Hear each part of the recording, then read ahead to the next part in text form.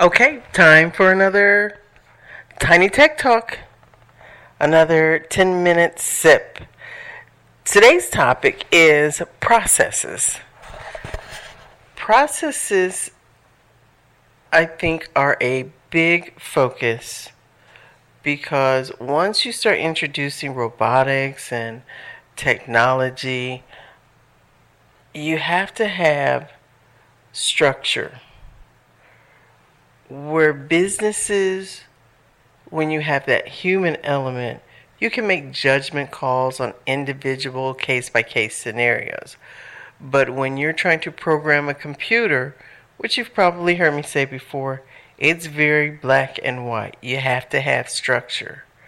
So, where organizations previously were dysfunctional or fly by the seat of your pants, when you introduce technology and you want to leverage technology to streamline or make things faster or cheaper, then you have to really understand your processes, lock down your processes.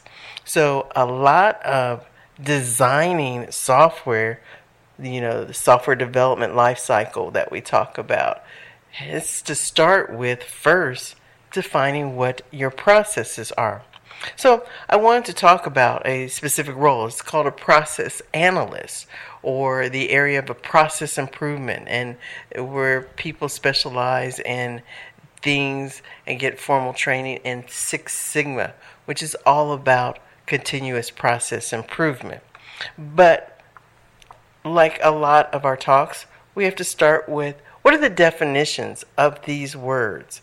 And when I looked at process, quickly I saw two other P's, which is policy and procedure. So if we're going to go with definitions, let's define all three of those. What's the difference between policy, processes, versus procedures? Okay?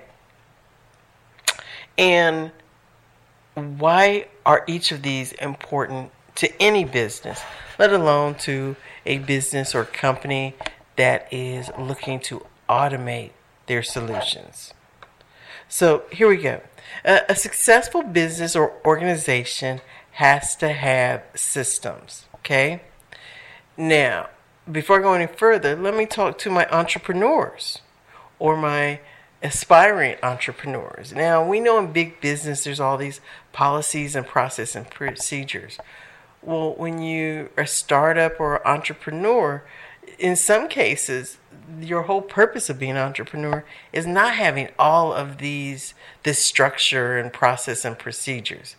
Now, the key here is that any business, as you scale it, as you bring on employees, as you try to grow it so that you have more customers, you got to have some type of system, okay?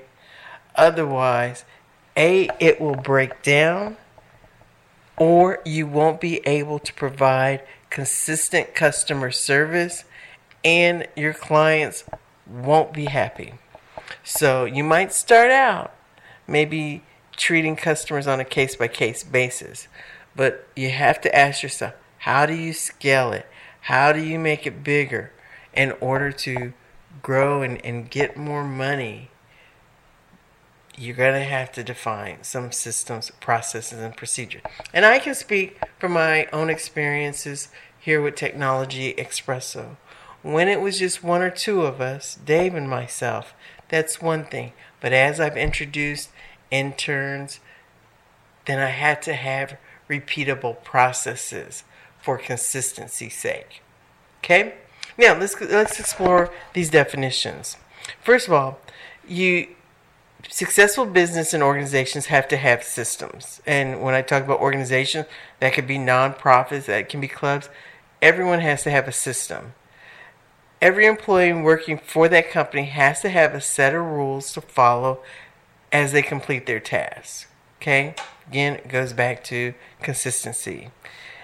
They may also have instructions that show them exactly how to complete the task. So they've got to know what tasks they're assigned, and they may or may not have specific step-by-step instructions on how to complete those tasks. Now, while it may seem like there is no difference in this employee system, there are actually important differences that determine the success of your company. So, every company has defined their process. I dare say, if you worked at McDonald's and you were assigned to the fries, there are specific tasks related to that and specific steps.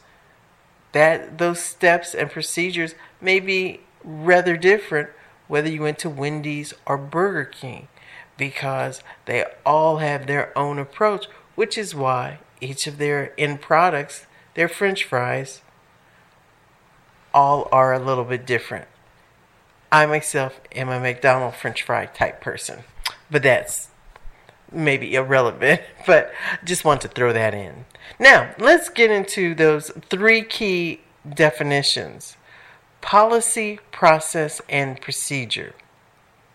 Now, I love the breakdown. One of the references that I'm using for this. Policy is what they call, similar to a chess game. You have a stated goal that you're trying to achieve in chess. But you have to follow the rules. Everyone knows, anyone who's familiar with the game of chess, each of the different players on the chessboard, there's rules as to what direction they can move. That's probably why it's taken me a while to learn those rules. You have to practice them consistently in order to remember the rules. But clearly, each of the chess pieces, they have rules that you have to follow. That's what we would refer to as the policy of chess. Now, there's processes. Think of processes of a high-level view or a map of task. Okay? So, remember, when you think of a roadmap, the map is the processes laid out, how you will achieve your goal. Okay? So there's a series of boxes and sometimes decisions. There's points in your process where things fork and there may be multiple things happening in parallel, then they join back together. That's laying out your process map. One step, next step, as it relates to overall task. Okay? Now, a task itself can be further broken down into step-by-step instructions. And that's what we call the procedure. The procedure tells you how you actually execute in order to complete that task. So, remember, let's start at the top. So, your policy is the overall rules, the do's and the don'ts. Your process is a visual map of the task involved. So a map of the task. And then procedures is step-by-step instructions in order to complete that task. So again, when you have policies, processes, and procedures, all three of these together help define what we think of as the governance of a business. Those things, when you automate, translate into what we refer to as business rules. So much of what you're doing when you're coding is you're coding and automating those business rules. And again, the computer is very black and white. So if you say, for example, a field is required, that's a business rule, and it's not going to let you move on until you satisfy that business rules. Now, if this topic is of interest to you in the role of a process analyst, someone that comes in and looks at the as is flow and steps and processes and even some of the inefficiencies and bottlenecks, and you want to be that person that suggests changes and improvement, there's plenty of information, even on YouTube, some great videos on ways of creating effective policies, processes, and procedures, and eliminating waste and mistakes.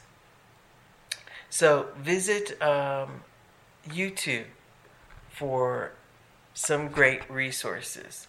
Well, it's been a while, but I'm going to end this one since we've hit our 10 minute mark. And I want to thank you for listening. And as always, continue to listen, learn, leverage, and launch. Thanks. Bye.